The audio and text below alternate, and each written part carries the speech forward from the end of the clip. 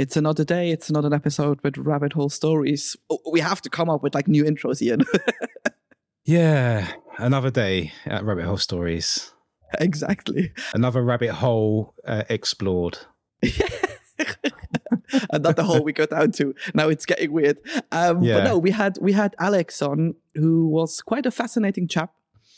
It's cool to see someone who used to be in the banking world. Yeah, that was really cool.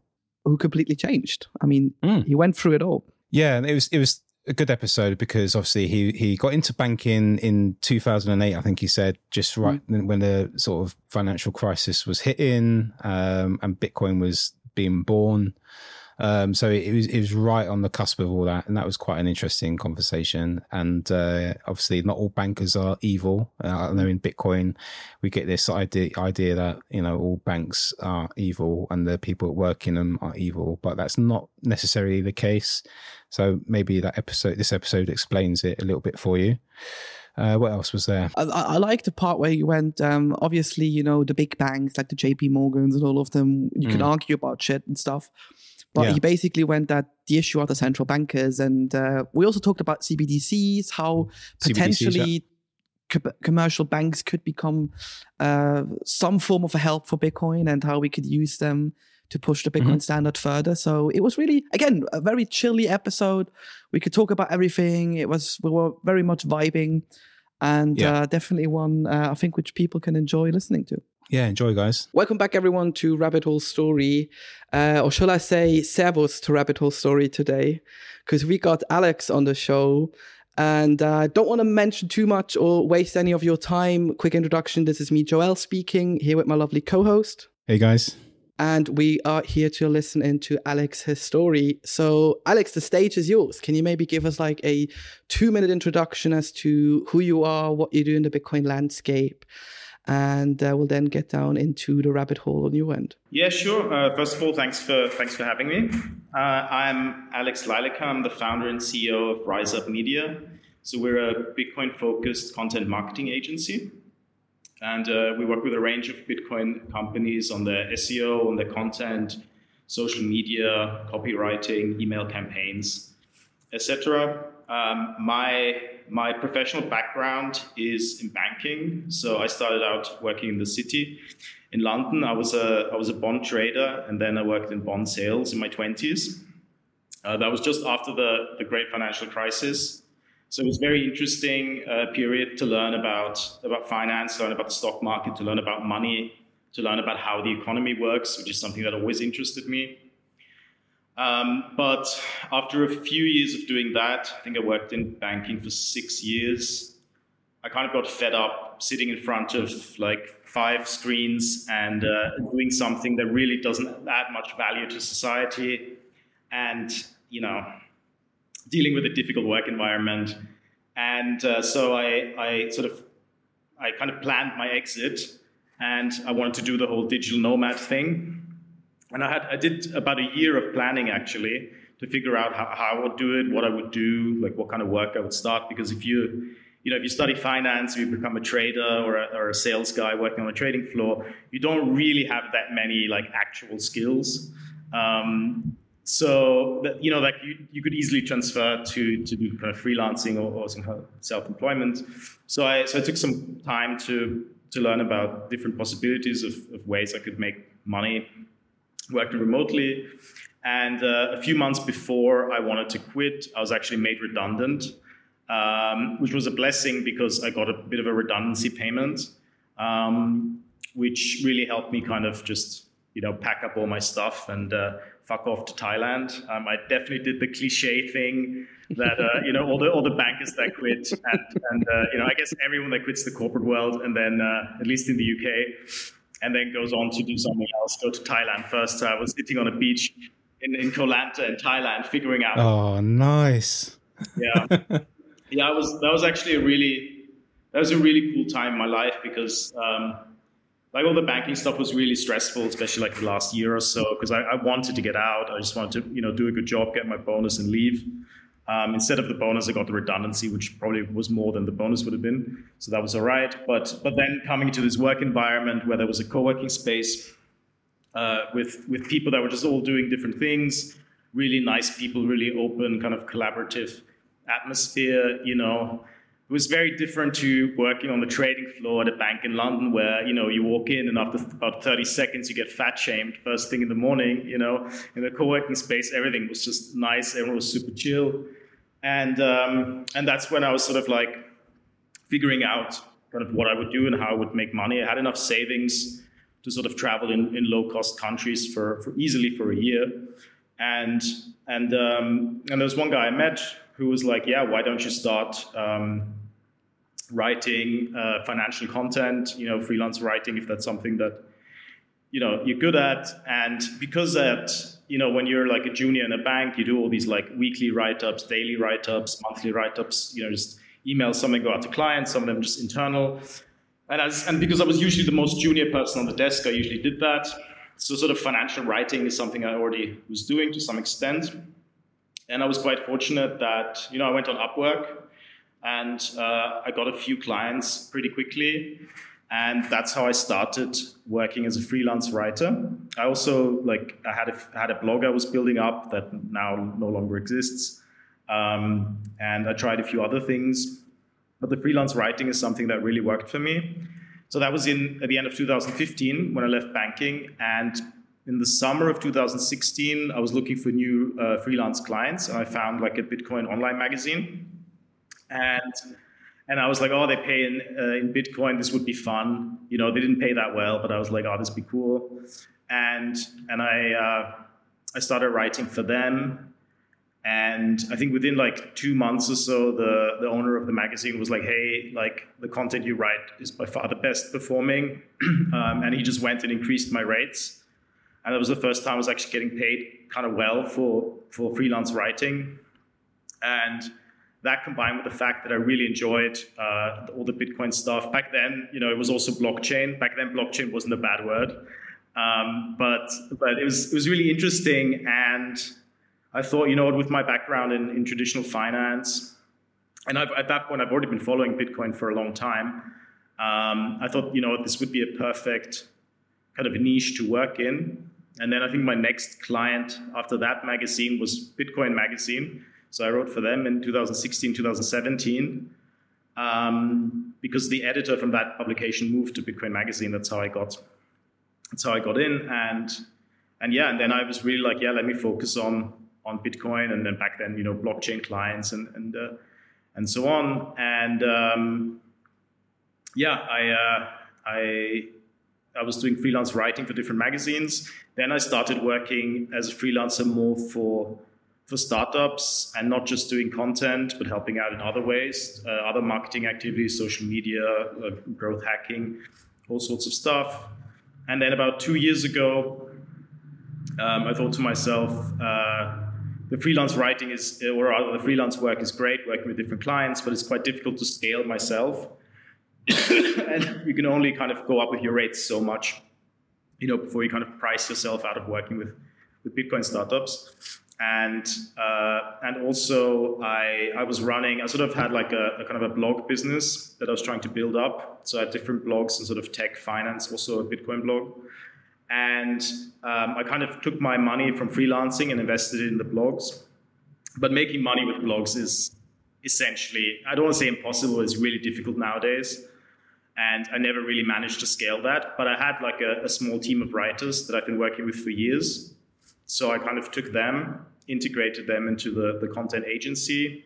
I sort of did some test runs with some smaller clients and clients I've had previously, where I just told them, hey, like I'm changing things up a bit.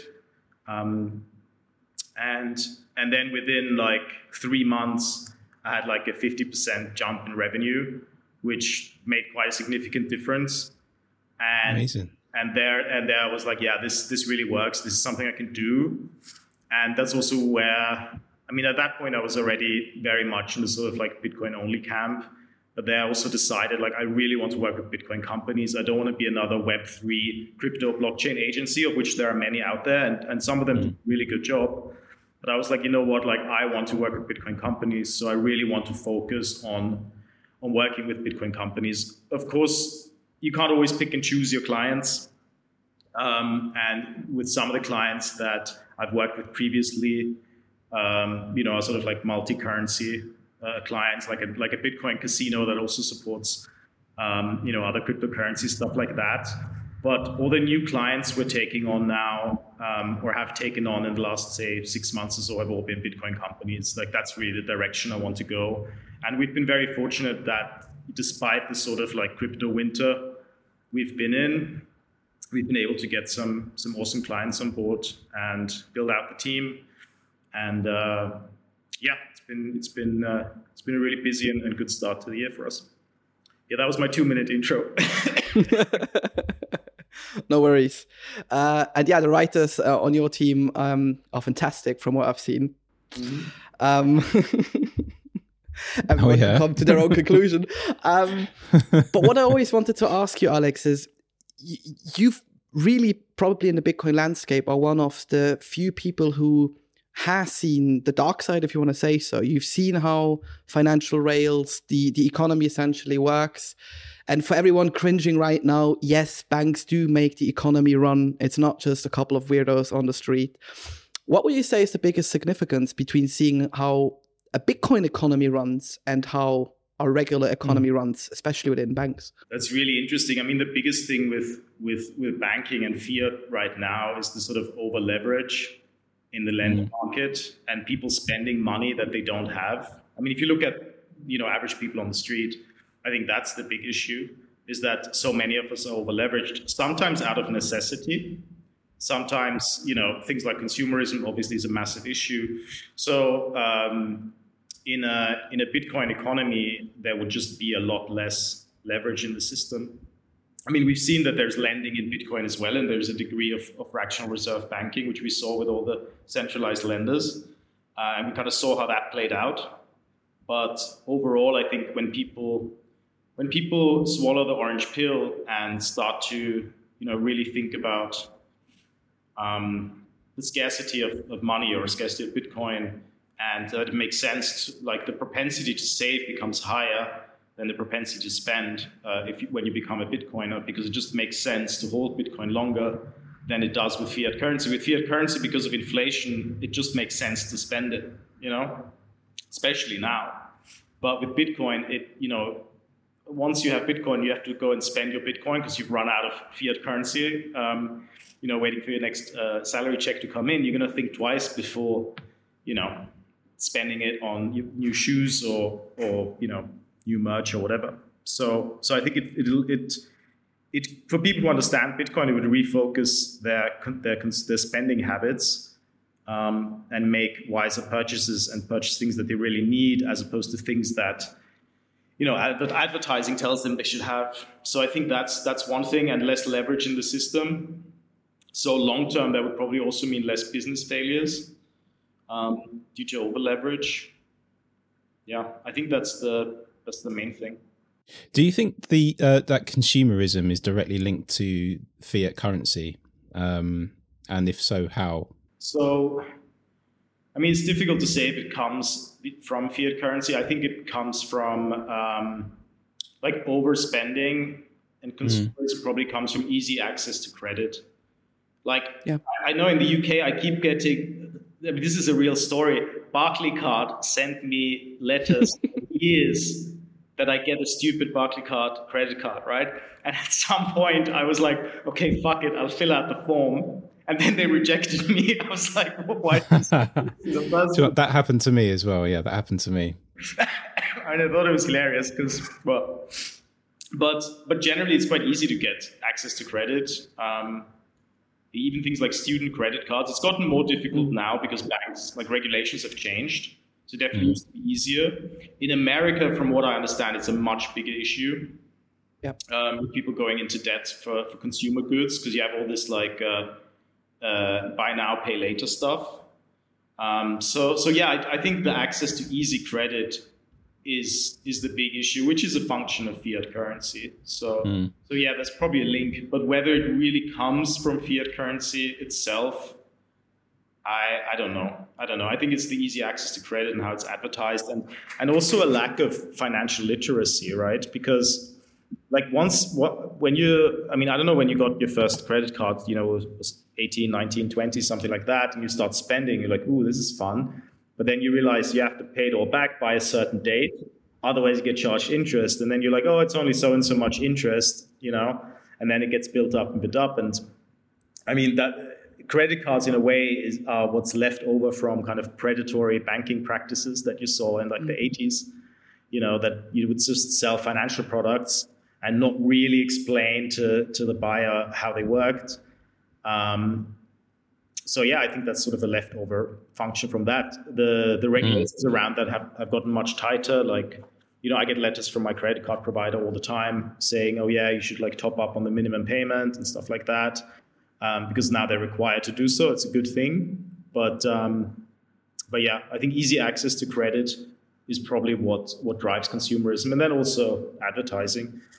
And, the false advertising of certain lifestyles or what's supposed to be important, I think that plays into it too. I always wonder how social media ties into this as well, especially if you go onto like Facebook or TikTok and stuff like that. It's just full of ads and people trying to have the perfect body, the perfect house, and it's just driving people to have, envy really, and trying to over leverage themselves to get this ideal fantasy that's put out there for them, and this credit is offered to them in a way which is going to drive them further in debt. Yeah, absolutely. That's an issue. I know I had when I was at university, I had a roommate, and he came from a wealthy family, but he still had a credit card, and he put a lot of money on there, and he went out a lot.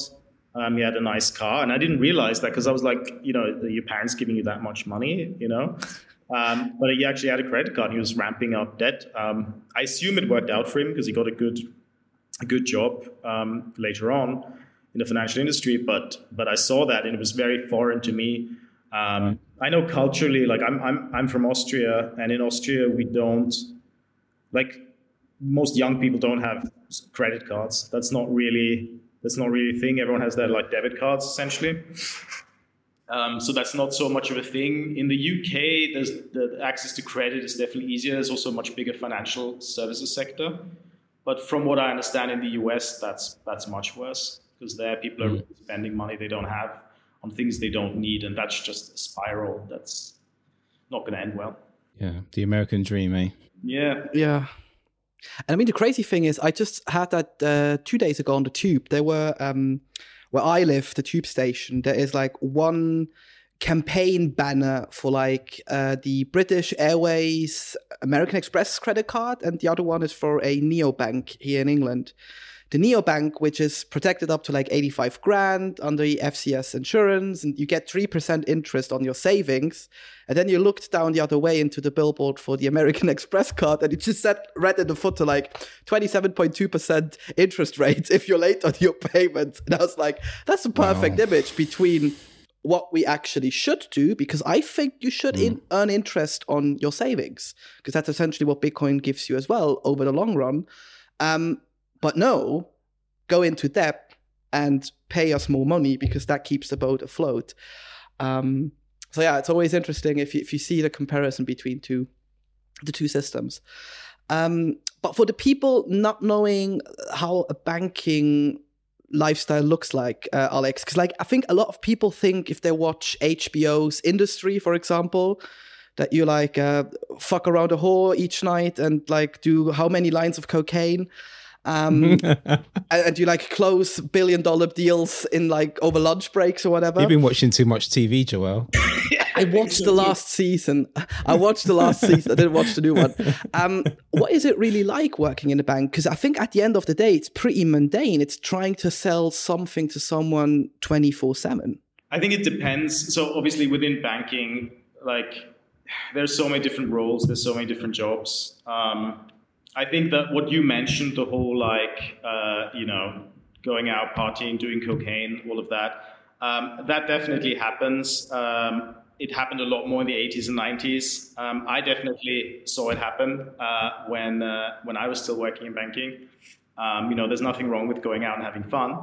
But, most people working in banking are normal people, like with families at home. The Christmas parties can get a bit crazy and stuff like that, but Like every Christmas party. Exactly, at every company, right? So I think like what's important to, like we Bitcoiners, we love to bash banks, and, with good reason, because dealing with banks nowadays can be incredibly frustrating and challenging. And some of that is not just that these are kind of old and slow institutions. Some of that is also regulations. So you can't always blame the bank.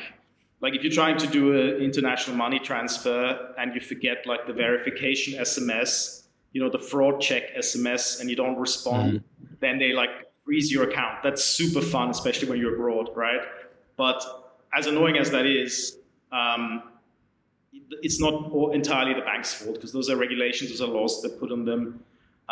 So we have to be a bit fair there. It doesn't mean that customer service couldn't be better at most banks. It could be, but there we have to be fair. But also, for us Bitcoiners, like the enemy is not, like NatWest Bank, it's or Metro Bank or whatever, maybe NatWest is. They just agreed to do the CBDC. I was like, yeah, they've been closing accounts with Bitcoiners apparently, but the real issue are the central banks. It's not commercial banks that are doing like lending to small businesses or whatever. Like you do need banks. It makes like banking as such is not an evil business, but central banks that control the monetary policy and have such a strong influence over the economy and therefore people's lives, and are sometimes run by people that probably shouldn't be running anything.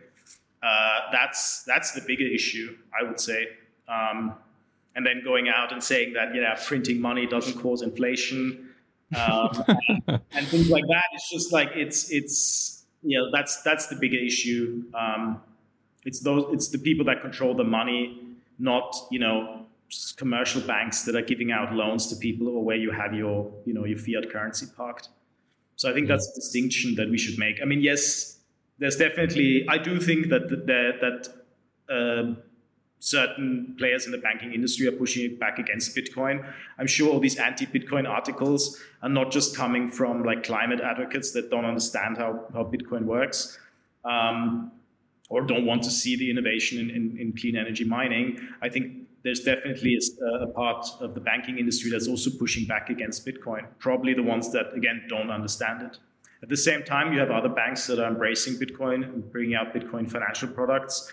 I think Bitcoin as an investment asset, I mean, Bitcoin is a lot of things, right? It's like a store of value, it's a currency, an investment asset. As an investment asset, banks are going to adopt it and start selling it themselves. There's so many that are doing it already, sometimes wrapped in some kind of financial product, sometimes directly.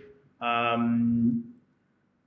mean, when Wall Street starts to play with Bitcoin, I get a little nervous, admittingly, because Bitcoin is not, I mean, Bitcoin is for everyone, so everyone can do whatever they want with it.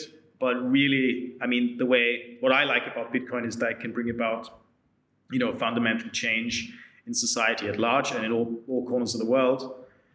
So I don't really need Wall Street, playing ping pong with the price of Bitcoin. But, it's permissionless and anyone can do whatever they want with it. So that's going to happen as well. And for Bitcoin to get adopted as an investment asset is not a bad thing, because a climbing price of Bitcoin helps the entire Bitcoin ecosystem. That's something that took me a long time to understand.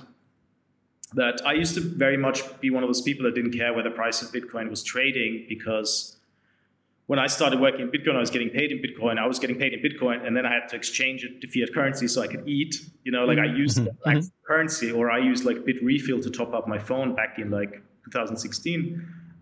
So I used it as a currency, and I always wanted Bitcoin to succeed as a currency. But I've come to learn, I think it was from Matt Odell on a podcast that I learned that for those guys that care mainly about Bitcoin as investment, the price to go up, they help the rest of the ecosystem, because the more Bitcoin, the higher the price of Bitcoin is, the more money Bitcoin companies have and make. So that helps the entire ecosystem. So sort of the investment number go up guys are helping more the sort of the builders and the crypto anarchist type Bitcoiners. So there's that kind of symbiotic relationship there. So I think banks adopting Bitcoin and selling it to customers is net good for Bitcoin.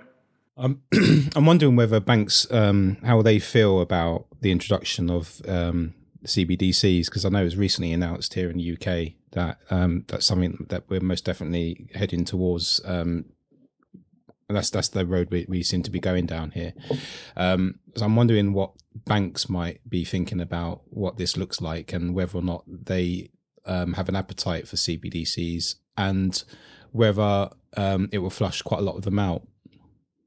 What's your view on that? That's a really good question. So with CBDCs, since they will be issued by central banks directly, it does kind of cut out commercial banks, which is going to be really interesting to see how that develops.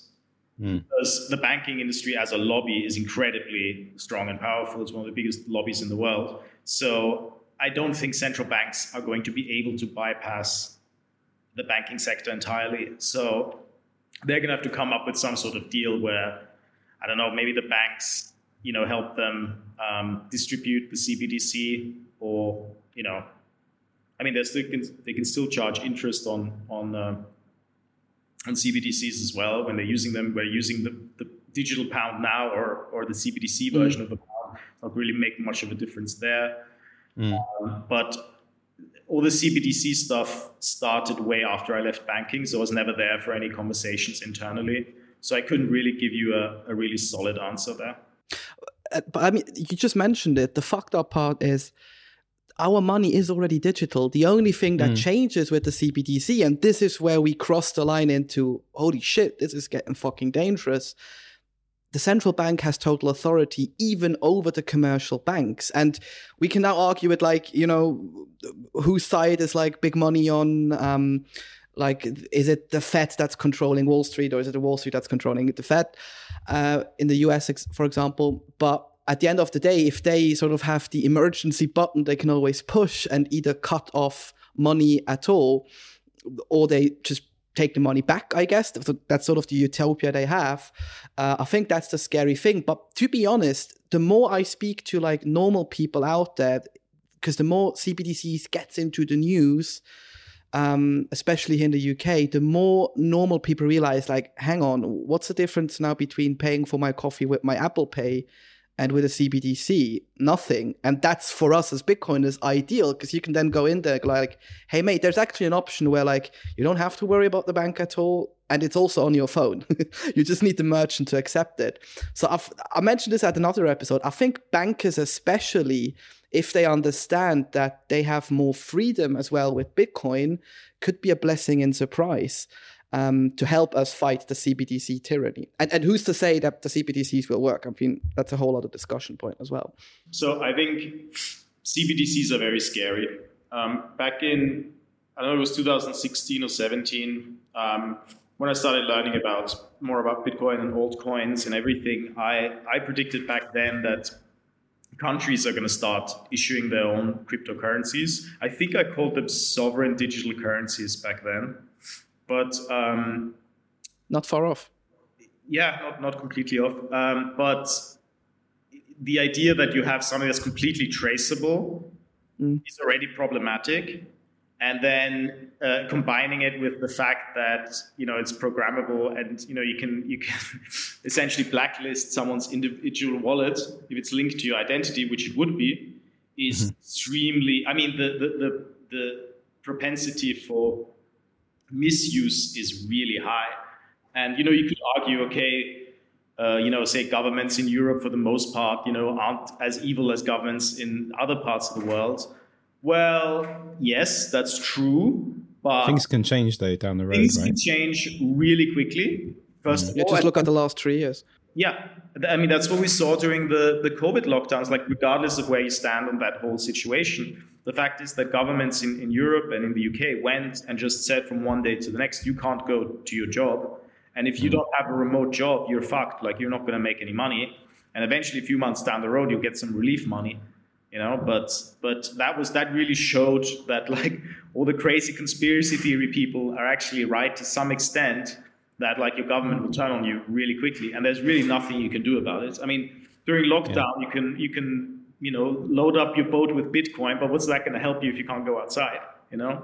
So that was very scary. And now letting those people have like their finger on the button to decide what you can and can't do with your money, that's very scary. And especially like in Europe, where you have a lot of sort of the Social Democrats and Green Party leaders that are really pushing like a climate agenda, for example. If they're going to come out and say, well, we need to reduce our CO2 footprint, so you can only fly 3 times a year, and we can control that because we can see what you're paying for, and a little code goes, little ping goes off when trying to buy your 4th flight, then you just can't, unless most likely you're going to have to pay extra, kind of like with those CO2 certificates that companies can buy and sell.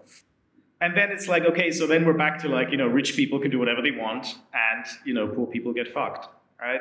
That's not really the egalitarian dream that the European politicians proclaim to have, right? So I think CBDCs, like the propensity for abuse is just really high. So I think that's a really important story for us as Bitcoiners to also tell and explain, because it's another selling point to have at least some Bitcoin.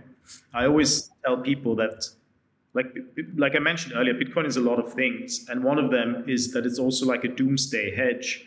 And doomsday hedge doesn't mean like a sort of like the Walking Dead scenario, where the whole world collapses. But like, if suddenly you have central bank digital currency that dictates what you can and can't buy, then you need to have Bitcoin if you want to buy certain things that you need, It doesn't have to be something illegal. It could just be like, like a flight on a service provider that accepts Bitcoin, right?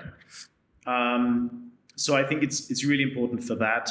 Or also, if you do get blacklisted, your wallet address, or if they start to freeze your account because you're under investigation for whatever, it's like, even nowadays already, it's important to have, I would say, like a few months worth of expenditure in Bitcoin.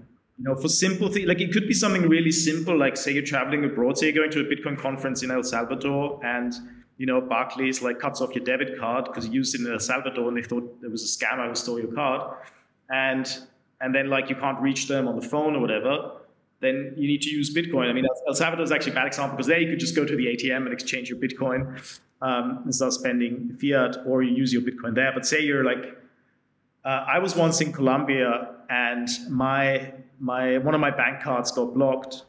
And I was really lucky that my other bank card, which was like an old student card, still worked. So I was able to pay for my hotel the first night. And this was a long time ago, so I had to get my dad to Western Union me cash. It was sort of Bitcoin days. Or rather, Bitcoin was not that big yet. Just so that I have access to money. So it's really easy with banks nowadays to lose access, let alone if you're under some sort of investigation, if you're like a business owner and you upset the wrong person, or if you're an activist and you upset the wrong politician, and you get your accounts frozen. That can happen nowadays. Happens to people in countries with sort of harsher governments, and that really helps if you have at least a few months worth of Bitcoin, so that you can feed yourself, because you're always going to find someone who's going to trade Bitcoin for fiat. Worst case scenario, you have to pay a premium, but that's something that, for that alone, everyone should hold. All this reminds me of the saying. What's the saying? Absolute power corrupts absolutely, isn't it? And I think, with the introduction of CBDCs, you got one central authority controlling all of the money. That's going to inevitably, in my mind, lead to some kind of dystopian kind. We'll not be able to have any choice other than just to adhere to the rules that they set, because if we don't, we're at risk of running into sanctions, being locked out of our accounts, and it's a dangerous road ahead of us. And I think with that absolute power, there's nothing stopping a government just turning their ideologies around and becoming more aggressive. And you mentioned earlier about not necessarily doing anything illegal, like taking a flight somewhere. That might actually in the future become, so if you go over your carbon footprint and you're discovered traveling abroad using Bitcoin, that potentially could land you in some sort of sanction somewhere. Yeah, that's. Or is that my tinfoil hat just landed on my head? I don't know. I don't think it's really that far off, because I share your view entirely, and I think we have to be a bit realistic about what can come in the future. If you just look at sort of how in the direction that society is moving in, with surveillance capitalism being a big thing, surveillance in general. Not just from intelligence agencies, but sort of at scale from pretty much every government and every corporation, just harvesting your data. Your bank now, if you have one bank and one bank card and you use it everywhere, going around in London, tapping in and out of the tube, buying your coffee at the same Costa in the morning, they know exactly where you are pretty much at all times, know. And if that's then in the hands of the wrong governments, you can argue any government, but we have to be fair, some are worse than others. But if that gets, that kind of power goes into the wrong hands, that kind of absolute power, like you said, that could be a recipe for disaster. I don't want to be too negative, but it's definitely possible if you look at how governments have handled, the whole COVID situation, for example. Mm-hmm.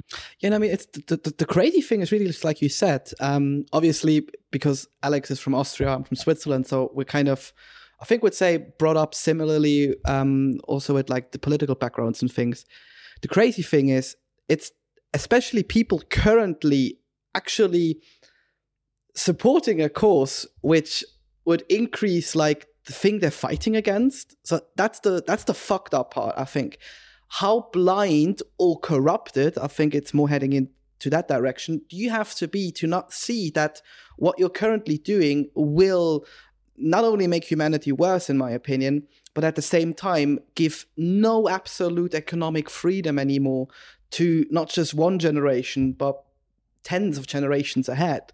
And I think that is the thing that really scares me, because yes, if everyone unites, we can essentially overthrow governments. I think that's not a secret if you've seen any Hollywood movie. But at the end of the day, do we find enough people to be financially literate enough to understand, holy shit, it's not just that they know what I do and that they can cut me off, but they can fuck up the future of my kids, of my grandkids, of however far in advance you want to go. And I think that, to me, is the most scary thing. I don't have plans of having kids. I know, Alex, for example, you have kids. So, like, I don't know if you look at this if you're a father. Ian, sorry, you all have kids, obviously. But that's really where I'm going, like, holy shit, it's not just the next generation. They can really destroy the next 100 years if they want to, if technology increases the way it has increased in the last 20 years. I'm glad we're so upbeat about the future. It's got to be bullish. It's got to be bullish for Bitcoin in some way, though. All this, surely people will be like, "Oh fuck!" Like this is going to be a little. I won't be able to buy my little bit of, little bit of Coke, little bit of this or whatever. I'm not suggesting like Bitcoin is for criminals, because criminals do use Bitcoin, but it's freedom money. We can transact with whoever we want, with whatever we want, as long as we're trading in Bitcoin.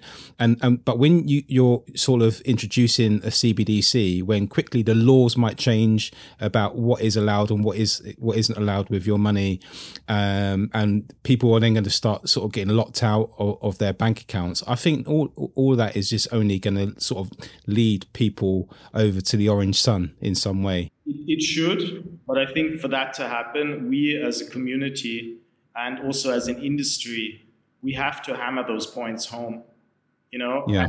And it's difficult to do because we sound like conspiracy theorists. Right.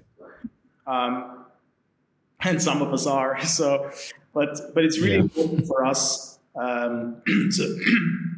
for us as individuals, but also for Bitcoin companies to go out and explain those different use cases for Bitcoin. Sort of the why Bitcoin story is extremely important, and that's an aspect of it. That, like, with Bitcoin, you are in complete control of your money. You own your money, and with fiat currency today, and especially with CBDCs tomorrow, like, the government can take control of you, can have complete control over you and your actions. And the tricky thing is, and I think that's what you alluded to, Joel, is that so many people right now just don't care. Like so many young people, especially like I regularly read about sort of Gen Z and how they're different from millennials and that, and apparently they are quite activist overall. But then like a lot of them are like climate change or like climate activists and environmentalists. Now, I'm not saying that's bad, like we don't want to go and destroy our planet, but the way the whole climate change story has been hijacked by politicians, especially in Europe, in the EU, to sort of push through these kind of agendas like a CBDC, where they could limit, I mean, they spoke about this, politicians are speaking openly about limiting how much people can fly. And when you then have a whole generation that is very activist and like pro-climate, let's save the planet, you know, then that's really tricky. Like, I'm not a climate change denier, but even I've come to the point where I'm like, when all these sort of like, oh, we're destroying the planet this way and that way, and we're doing this wrong, I'm like, well, can we fact check this? Can we kind of double check, you know? Like, yeah. Like that's where like, you know, I very much grew up, you know, being like, okay, it's important to recycle. And, you know, like we want to, you know, kind of fix the whole, like cleaning up the oceans, that kind of thing. And that's all good stuff. Like we want our planet to be in great shape for the future generations, for our kids, Ian, right? But now we've reached a point where all this climate stuff is really like feeding into more totalitarian politics. And, you know, and in Europe, where I follow it to some degree, like you just don't want to end up in this sort of like, kind of technocratic, kind of green socialist dystopia where, like we said, we can't suddenly buy certain things because it's not approved by the powers that be for, you know, whatever reason they come up with, whether it's the climate or otherwise. So yeah, it's tricky, and young people, like they just we need to go around orange pilling people with the right arguments. That's what I want to get at. And the CBDC, like, because people overarchingly don't like the government. Like, you're not going to meet many people. The only people that like the government are the people that work for the government. You know, that's pretty much it. You know, and then people who get government handouts, they're usually also like not too anti-government, but that's still a small section of the population. So if you tell people like, look, with Bitcoin you can do whatever you want at all times, and it's your money. And, you know, the government's money is the government's money. I think that could be a good selling point. But as a Bitcoin company, that's also kind of hard to go out to the public to sell, right? Like, how do you wrap up that message without sounding too crazy and without alienating sort of the average person on the street? Because if you go to a Bitcoiner and say this, then they're like, yeah, I get it. But to sell that kind of argument to a normie is tricky, right? But I think, or at least that's what I see with my friends, because a lot of them are, I call them the eternal students. You know, in some countries, that's enough for you to become chancellor. We've seen this in Austria, right, Alex? You can be an eternal student and become a chancellor. You just, you're an idiot and then you lose the position. But the good thing, I think, is that if you have politicians who abuse the climate debate, and there's clearly a debate going on, at some point, if they don't fulfill their promises, I think that's the exact moment we as Bitcoiners need to go to these groups and say, like, they lied to you to get your vote. That's inevitable. You had to make that experience. None of us are born with like the silver spoon up our asses. But what makes you think that they don't lie about money as well? And that, to me, was the thing where I hooked all of my friends who are environmentalists and activists immediately. They were like, fuck, you got a point.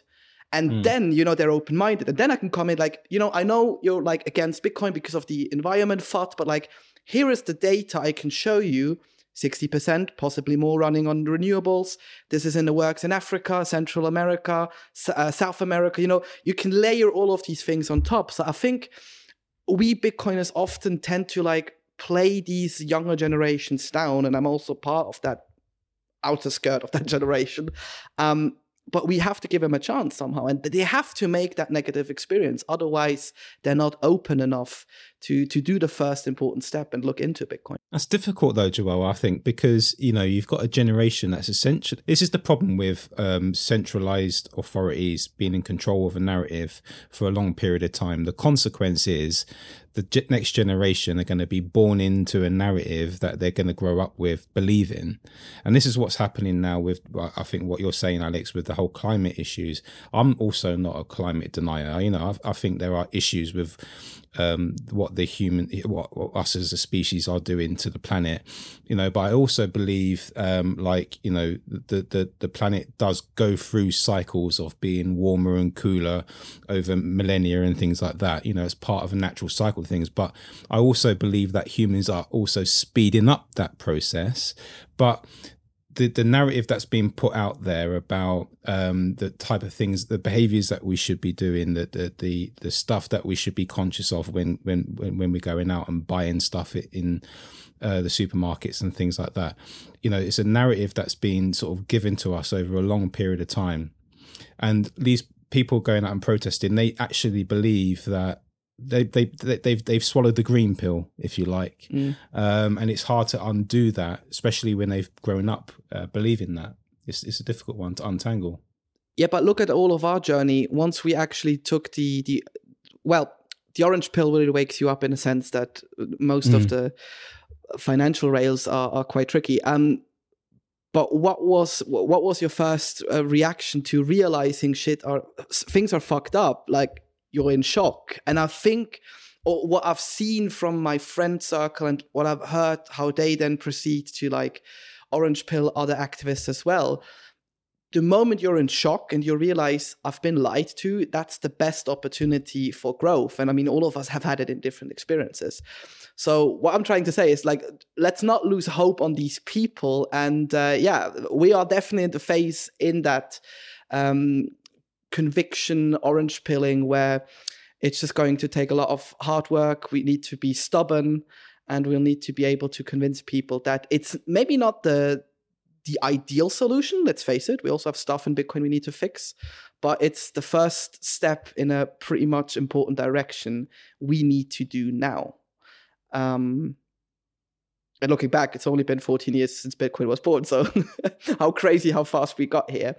But I think what people should take away is we don't need to lose hope, and we need to give people some time to get on board. None of us got Bitcoin immediately. Yeah, that's true.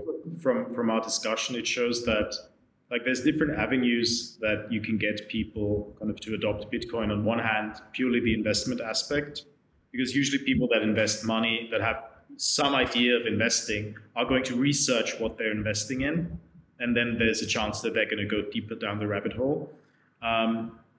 Then, people who might be a bit more like anti-government or conspiracy minded, you can explain to them like, okay, CBDCs are coming, you better, load up the boat with Bitcoin. Then with the climate, people that are more, climate activists or in that kind of realm, there you can explain to them, how, Bitcoin mining is changing and that the industry is mindful of its impact on the planet. And also what's really important in that whole discussion is like, people need to understand that Bitcoin is not, I feel like to complete normies who don't work in finance or tech and have never kind of really taken time to learn much about Bitcoin, they look at Bitcoin the way we look at Dogecoin. They just look at it as some kind of funny internet meme money that some people got rich over, that might be a Ponzi scheme, but you don't really understand it, but I kind of want some, that's how like a lot of people look at it, they don't take it serious. And that's just where, like, again, as a community, but also as an industry, you have to educate people and explain to them like the profound impact that Bitcoin can have simply as like an open monetary network that anyone in the world can access. And that alone is so powerful, and obviously there's more things being built on Bitcoin now and there's more coming, which is great. But fundamentally, like Bitcoin's core use case is already like so fundamentally important for the world and could bring about so much positive change that, that's what people need to understand. That's what I always try to hammer home when I'm orange pilling someone. is just how powerful Bitcoin is just in its core use case. But yeah, I think it's important to, like, if you're going to orange pill people, like, don't force it on them. I think that's also important. You know, like, if they are curious, or if something like CBDCs come up, you can bring it in. But, you know, you want to find just different angles of how to communicate Bitcoin's value proposition to different types of people. So I think your example, Joel, with your climate friends, I think is a really good one. Yeah, you shouldn't go in too hard and too fast, right? Yeah. That's what she said. That is what she said. But yeah, that's... What work are you doing at Rise Up Media to put the signal out there for Bitcoin? So fundamentally, our mission is to bring more Bitcoin to the people by helping Bitcoin companies spread Bitcoin to the people, and especially with things like messaging, like content is in the digital age is really important, because that's how you can spread your message of, you know, what Bitcoin really is, you know, why Bitcoin, you know, why you should hold Bitcoin, why you should use Bitcoin.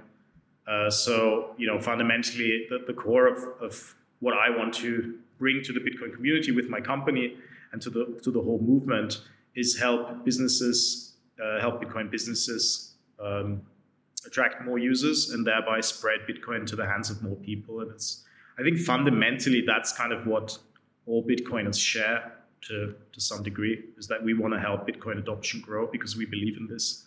I think as much as there are arguments and disagreements in the wider community, that's the one thing that we all have in common, that we all share.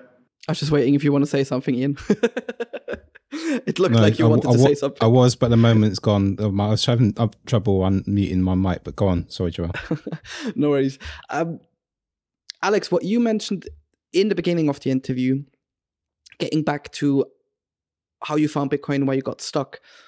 From what I've heard, you really got on board and you got paid, so you used it as a currency pretty early on. Would you say then that use case was the reason you got interested in Bitcoin, or as a former trader, was it like making money off it? What was the moment it stuck with you then? So actually, one thing that we haven't properly gone into is my rabbit hole story. So maybe I should start there. So I first heard about Bitcoin in 2011. A friend of mine from uni and I, after we finished university, decided we want to go travel to Asia. So we picked Hong Kong as a destination. And we flew in from separate countries. And we met up there. And I think it must have been the first evening or so.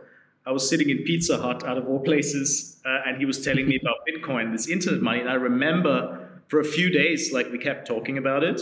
And he explained it to me, and I kind of understood, okay, so it's like internet money, it's composed of code. And back then, he even said, like, the price could go to 1 million. And he kind of explained to me because it's limited.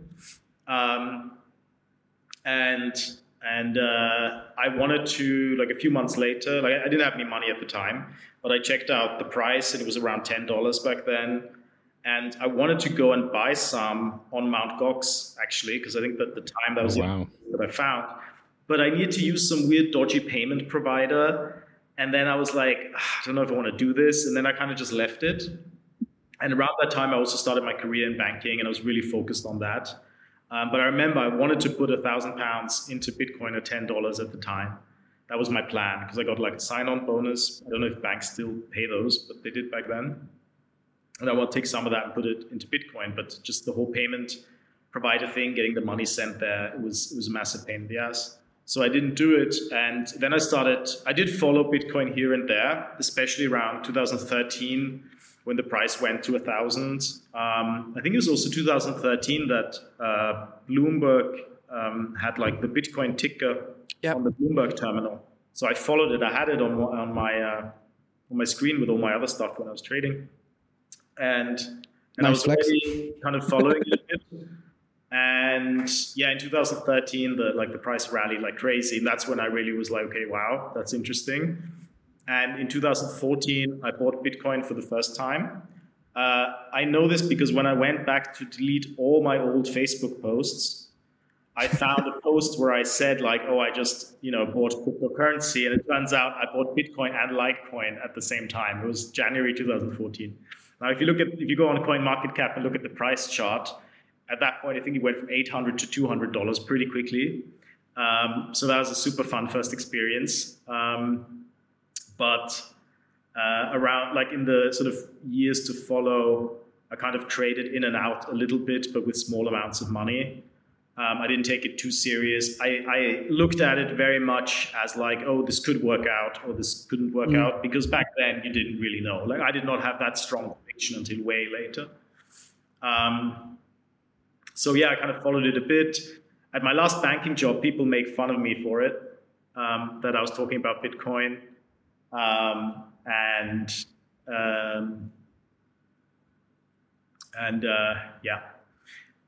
Some of them messaged me a few years later and were like, yeah, I should have listened to you. And I was like, yeah, I know. But yeah, I traded in and out. And then in 2016 is when I started working, and there I got paid in Bitcoin. And at some point, something like 80% of my income was in Bitcoin. So there was no hodling it. Like I had to use it to eat, you know? So I pretty much got it and converted it to fiat currency at the time. And I used Bitrefill to top up my phone. Those are the main services I used. And yeah, from there onwards, like when all the ICO stuff happened, like Ethereum came out, all the ICO stuff. So I also like invested in some ICOs. I think I have a very similar sort of Bitcoiner story as many of us, where like started off with Bitcoin and then it was like, ooh, what else is out? Actually, before that already, back in 2014, I had like, you know, Peercoin and Namecoin and all these like random coins. Because, you know, if you come from like traditional finance, you're like, you want to have a diversified portfolio and you can have some winners and losers, right? Yeah, that doesn't really work that well in the cryptocurrency space. So eventually I sold all of that, the Litecoin, everything as well. And I had Bitcoin, was the one thing that I held on to for a while. But then, yeah, with the ICOs, there I made a bit of money. Again, not much because I didn't really have much to invest. But at the time, it was like a nice amount of money. And then the whole 2017 and 2018, when the ICO bubble burst, and then I kind of saw all these like different altcoins that came up that were promising like really good technology and much faster than Ethereum and all that. And just realized that, yeah, like the more I followed Bitcoiners on social media that were bashing everything that wasn't Bitcoin, I was starting to be like, yeah, actually they're right. Like at first I didn't understand that because Bitcoin was very much about free markets for me. And if you believe in free markets, then like you have to accept that there's other things out there as well. But it's pretty clear that, you know, a good probably 99% of cryptocurrencies or altcoins out there are shit coins. I mean, the term is there for a reason. Right. And I agree with that. So at some point, I'm not sure if it was 2018 or 2019, I pretty much flushed my Twitter and started following only Bitcoiners. And I was like, you know what, this is what I want to focus on because this is the most kind of robust, makes the most sense. And then I really started to learn more about Bitcoin and became much more convinced that Bitcoin is here to stay, which for years I was like, this can go one way, it can go the other. It's cool that the price goes up, you know, and so that's when I kind of went, you know, de facto Bitcoin only. What was the turning point for you for that? Sorry to interrupt, but what kind? Because you spent quite a lot of time in Bitcoin, speculating on it a little bit, but then eventually, you know, in 2019, you realized something. Can you remember what that was? I think it's. I mean, when the sort of the last crypto winter happened, and essentially every altcoin dropped by 99%, plus the fact that no one was really delivering anything. You know, it was all just fake promises. And I'm sure that the technology of some of these blockchains is really good, you know, but if they're not building anything of substance and no value is being added anywhere, I mean, aside from Ethereum, there's really not much happening on other blockchains even now. I mean, they're just copying what's happening on Ethereum. But even if you look at what's on Ethereum, what is really there that's really adding value to society? A few years ago, there was some like money transfer for startups that were using Ethereum and stuff like that. But aside from stable coins, what really adds value that's running on Ethereum? You know, whereas Bitcoin, you know, itself adds massive value already to society, even though it's still kind of a niche thing. So I think the turning point was just seeing that, a lot of these things were essentially scams, and just seeing that no value was delivered. And at the end of the day, Bitcoin is what survived, and also Bitcoin is what makes the most sense, because you don't really need a blockchain for a lot of these blockchain use cases, but for money, having that infrastructure makes sense. So yeah, I would say it's that. It was a good question. I never really thought about that, but yeah, I just remember like flushing out my Twitter and being like, let me follow specifically Bitcoiners. Yeah, because you spent quite a lot of time in the space. So I imagine over time you started to see the resilience of Bitcoin, and the going through the crypto winter and things like that. You can then start to see the others sort of falling apart, I suppose. And yeah, no, it's interesting. Thank you for that. Yeah, that's Bitcoin's resilience, and that it.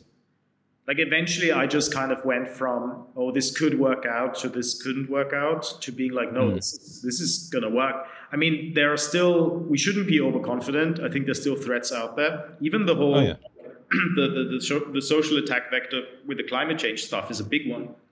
Young people are going to be anti-Bitcoin because of the climate thing. And we're not doing a good job educating people about this, then that's a threat. Doesn't mean the Bitcoin network's going to collapse, but Bitcoin adoption might stall. So yeah, I think the resilience is a big one. Like I'm very convinced now. I mean, like most Bitcoiners, I have an irresponsible amount of my net worth in Bitcoin. I think that's pretty standard in our community, and I'm definitely convinced that Bitcoin is going to be around. It's probably going to outlive me. Where do you see Bitcoin in 10 years? Well, price-wise, a lot higher than now. I do think I like the gold narrative, that Bitcoin is digital gold, like from an asset kind of store of value and investment point of view, that Bitcoin is going to reach the same total market cap as gold. I think that's realistic.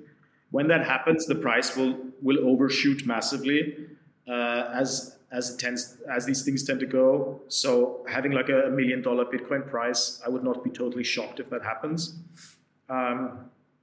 Whether it's going to happen within 10 years, it could be possible. Maybe it's going to take longer. But in terms of the network, I think all these second and third layer solutions are going to be really interesting and play a much bigger role. I mean, eventually, like on-chain transactions are going to become really expensive. So you're only going to use that for really large value transactions. And probably in 10 years, most people will get onboarded to like a layer 2, just buy Bitcoin on Lightning. I think that's going to happen. Also, you're going to see more Bitcoin adoption by businesses. As a treasury asset, for sure, for payments in certain parts of the world more than others. I don't think that the dollar or the euro are going to disappear that quickly.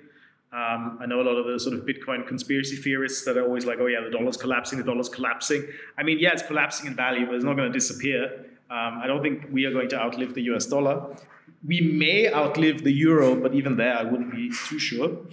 I think Bitcoin is also going to get integrated in the traditional financial industry, probably more as an investment product. But Joel made a good point earlier that banks may adopt Bitcoin and start to build their own products on Bitcoin. If the CBDCs don't really work out in banks' favor, that could also happen. Although I think the banks will be in cahoots with the central banks when it comes to CBDCs, just because their lobby is so strong. But I think that's how I envision it in the future. Like layer 1 is going to be expensive to transact on, so layer 2, layer 3 solutions, more products and services on Bitcoin, also stuff like Bitcoin DeFi. Whether that's going to go the same way as it did on other chains, that it's really shaky. In 10 years, it's probably not going to be robust yet. If you have DeFi stuff on Lightning, that's probably going to take a bit longer. But having sort of financial products and services running on Bitcoin that actually work, that are robust, that don't get hacked every 3 months, I think that's going to come as well. So it's going to be interesting. The building on Bitcoin stuff is interesting. I mean, a lot of Bitcoin, especially like the sort of sound money maximalists, they only really care about Bitcoin being money, and that's the most important thing, and that is the most important thing. Like, they're right, but like, I'm more of a realist than an idealist. I like to live in the real world, and apparently people care about all this like Web3 and NFT stuff. So if this stuff is going to come to Bitcoin, that's going to be good for Bitcoin, most likely. But better if it happens on layer 2 and layer 3. So having DeFi on Bitcoin absolutely makes sense. Just needs to be built because it will be on a much more robust infrastructure than if it runs on like Ethereum or something. So I think that could be good, but it would probably go through the same growing pains as DeFi did on other chains until it becomes like robust enough so that everyday individuals can use it. And what's really important for Bitcoin adoption in general, and that's going to be important for Bitcoin to succeed, is the whole UX UI situation. Like, the user experience of Bitcoin is not user friendly.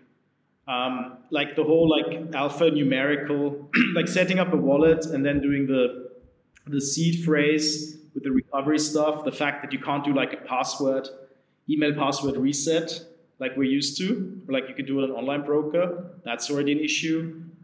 Sending Bitcoin with like the alphanumerical address, having to copy and paste it in, and then like you have to decide on the fees, and sometimes it takes 5 minutes, sometimes it takes like 20 minutes or half an hour. Like, that's not very user friendly. I would say about half of the Bitcoin wallets are just the UI and the UX is rubbish. Like, people need to do a bit better on just visually, make it more visually appealing. Like, neobanks are pretty good with that. Revolut is maybe not the best example because the app is pretty complicated, but some of the neobanks are doing a good job there. So I think the UX and UI of Bitcoin just have to become much more user friendly and less sort of techy and complicated for Bitcoin mass adoption to take place. And there are companies working on that, but overall as an industry, you have to pay more attention to that. And I guess generally speaking as well, if we hit gold's market cap, I mean, look what happened with gold.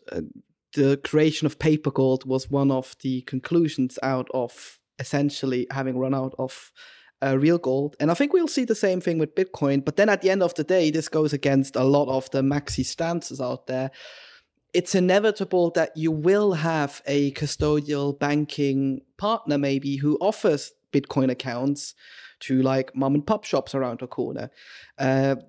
Funny enough, my brother and I've been teaching him Lightning and how it works. Like, if we pay ourselves back coffee, which granted I pay more coffee than he does, he pays me in Bitcoin and I pay him in Lightning tips. So it's inevitable that we have to make some sacrifice, I think, in like the super ideal version of having to hold Bitcoin.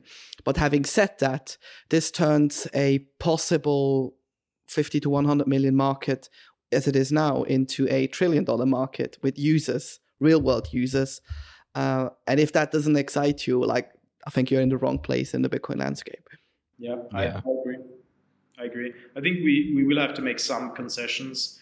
It's an ongoing discussion, even with the custodial versus non-custodial wallets, because setting up a custodial wallet, that's where you can do like the email and password reset thing usually. It's much easier, and you take the responsibility away from the user and the company takes care of it. So I'm sure that there are a lot of beginners out there who would appreciate that, and it may even be better for them. But there the question is, do you want to go and like quite aggressively teach people and force people to use non-custodial wallets? Because with a lot of the wallets, when you download them, the first thing is like you can't even access it if you haven't noted down the seed phrase, and then you have to type it in again, and you can't screenshot it, or they send you like a little warning pop-up, which is good. But then like that kind of really messes with the onboarding experience, right? So yeah, it's tricky. I mean, maybe the way forward is to offer, like, to give the client, like the customer, the choice. I don't know. And with large Bitcoin investors, whether it's corporations or even SMEs and stuff, like, should they be holding their Bitcoin, like, you know, the treasury guy has like a Trezor there or something, or should they be holding it with like Coinbase custody? It's tricky, you know, like large institutions prefer, I mean, first of all, for regulatory reasons, they need a qualified custodian to hold their assets, same with stocks and bonds. But also they prefer to have someone they can sue if things go wrong. And if, you know, some guy just runs off with a Trezor and you know, go chills in some place with no extradition laws. So yeah, it's always funny if I see the self-custodian maxis praising Sailor. I'm like, but most of like MicroStrategy's and possibly Sailor's net worth in Bitcoin lies with like a Coinbase high net worth individual account, probably. Again, like you said, for regulatory reasons, they're a publicly traded company. Sailor is under a lot of scrutiny as the chairman now. Back in the days as the CEO. So there's a lot of stuff to think about again in the real world. That means we still have a lot of work to do then, Alex. No, absolutely. But you make a good point. There's probably a trade-off that we have to make to push adoption forward. And those people that really kind of swallow the orange pill, they're going to do their homework. They're going to go non-custodial anyway. I mean, when I orange pill people send them their first Bitcoin, set up a wallet, always make sure it's a non-custodial wallet. I explain to them, like, your money is gone if you lose your backup. And as you can imagine, some people, like, they, you know, accidentally deleted their wallet or their phone. They lost their phone or whatever, and then they didn't write down their backup properly or didn't remember it. You know, it happens, and it's a gift it's a donation to everyone else essentially who holds Bitcoin, which is nice, but yeah, it's not ideal. Like the wallet backup mechanisms also have to get better. That's important. But if you look at, like, you know, all those people that came into not necessarily Bitcoin, but all these like NFT people that came in 2021, like not even like the artists and creators and stuff. Let's just leave all the like hardline scammers aside. But a lot of these people that like bought an NFT so they can put it on their social media, or some creators that they fall for like phishing scams or don't back up their wallets, like all these NFT hacks, it was pretty clear. It was people that are using this technology for the first time, and they're not techie people, they're not finance. I mean, there you don't even need to be a finance person, you need to be just a little bit techie. But there you saw it, like self-custody brings a lot of risk to people. At the same time, if you do get hacked, you know, you learn quicker, right? Yeah, you're gonna touch the hot stove before doing the same shit again. Have you guys ever had any of your Bitcoin wallets or exchange accounts hacked? No. Maybe one exchange account, in a sense that they fell victim to a phishing scam internally. But I mean, you're fucking dumb if you have your Bitcoin on an exchange anyway. So like. Let me tell you my story of how dumb I was. So I only there you go. got it was a nice segue into my story, Joel. Thank you. I had on an exchange that no longer exists. I wasn't using it much. Like, I didn't have any Bitcoin on there. But many years ago, on like an old finance blog that I had like an article about Bitcoin. It was something like how to make money with Bitcoin or something. I had the referral link to that marketplace on there. So I never checked it because I didn't have anything on there. Whenever I needed to go on there to trade, like Bitcoin for fiat, I would just do it, then take the money out. That was it, right? But then, because that was like 2017, and I started getting money in from referral fees, there was like a few $100s worth of Bitcoin on that account. And when I went to check in after a few months because I wanted to do a transaction, I went through like the transaction history and the withdrawal history, and someone went in every day and withdrew like a little bit of Bitcoin that came in, or like every few days. For years, I had no idea how that was possible. Because like I'm not an idiot, I don't click on phishing mails, you know? Right. And one day, my brother-in-law, who's sort of a leading cybersecurity expert in Austria, he messaged me and was like, "Hey, is this and this your password?" And I was like, "What?" It was like, "What?" I mean, and I said to him, like, "I haven't used this password in a long time, but I used to use it." And that's when it clicked that I used this password on some other Bitcoin exchange that got hacked. because I think they saved the passwords in plain text. And then someone just found it on a database with my email address and went to all the Bitcoin exchanges. And on that marketplace, it worked. And I didn't have 2FA because, I'm an idiot, or at least I was. And that's how they took money. I mean, it was something like $300 worth of Bitcoin in total. So it wasn't the end of the world. But I was just so freaked out because I was like, how was this possible? And it was like 2 years later that I found out. So yeah, don't use old passwords. Don't reuse any passwords.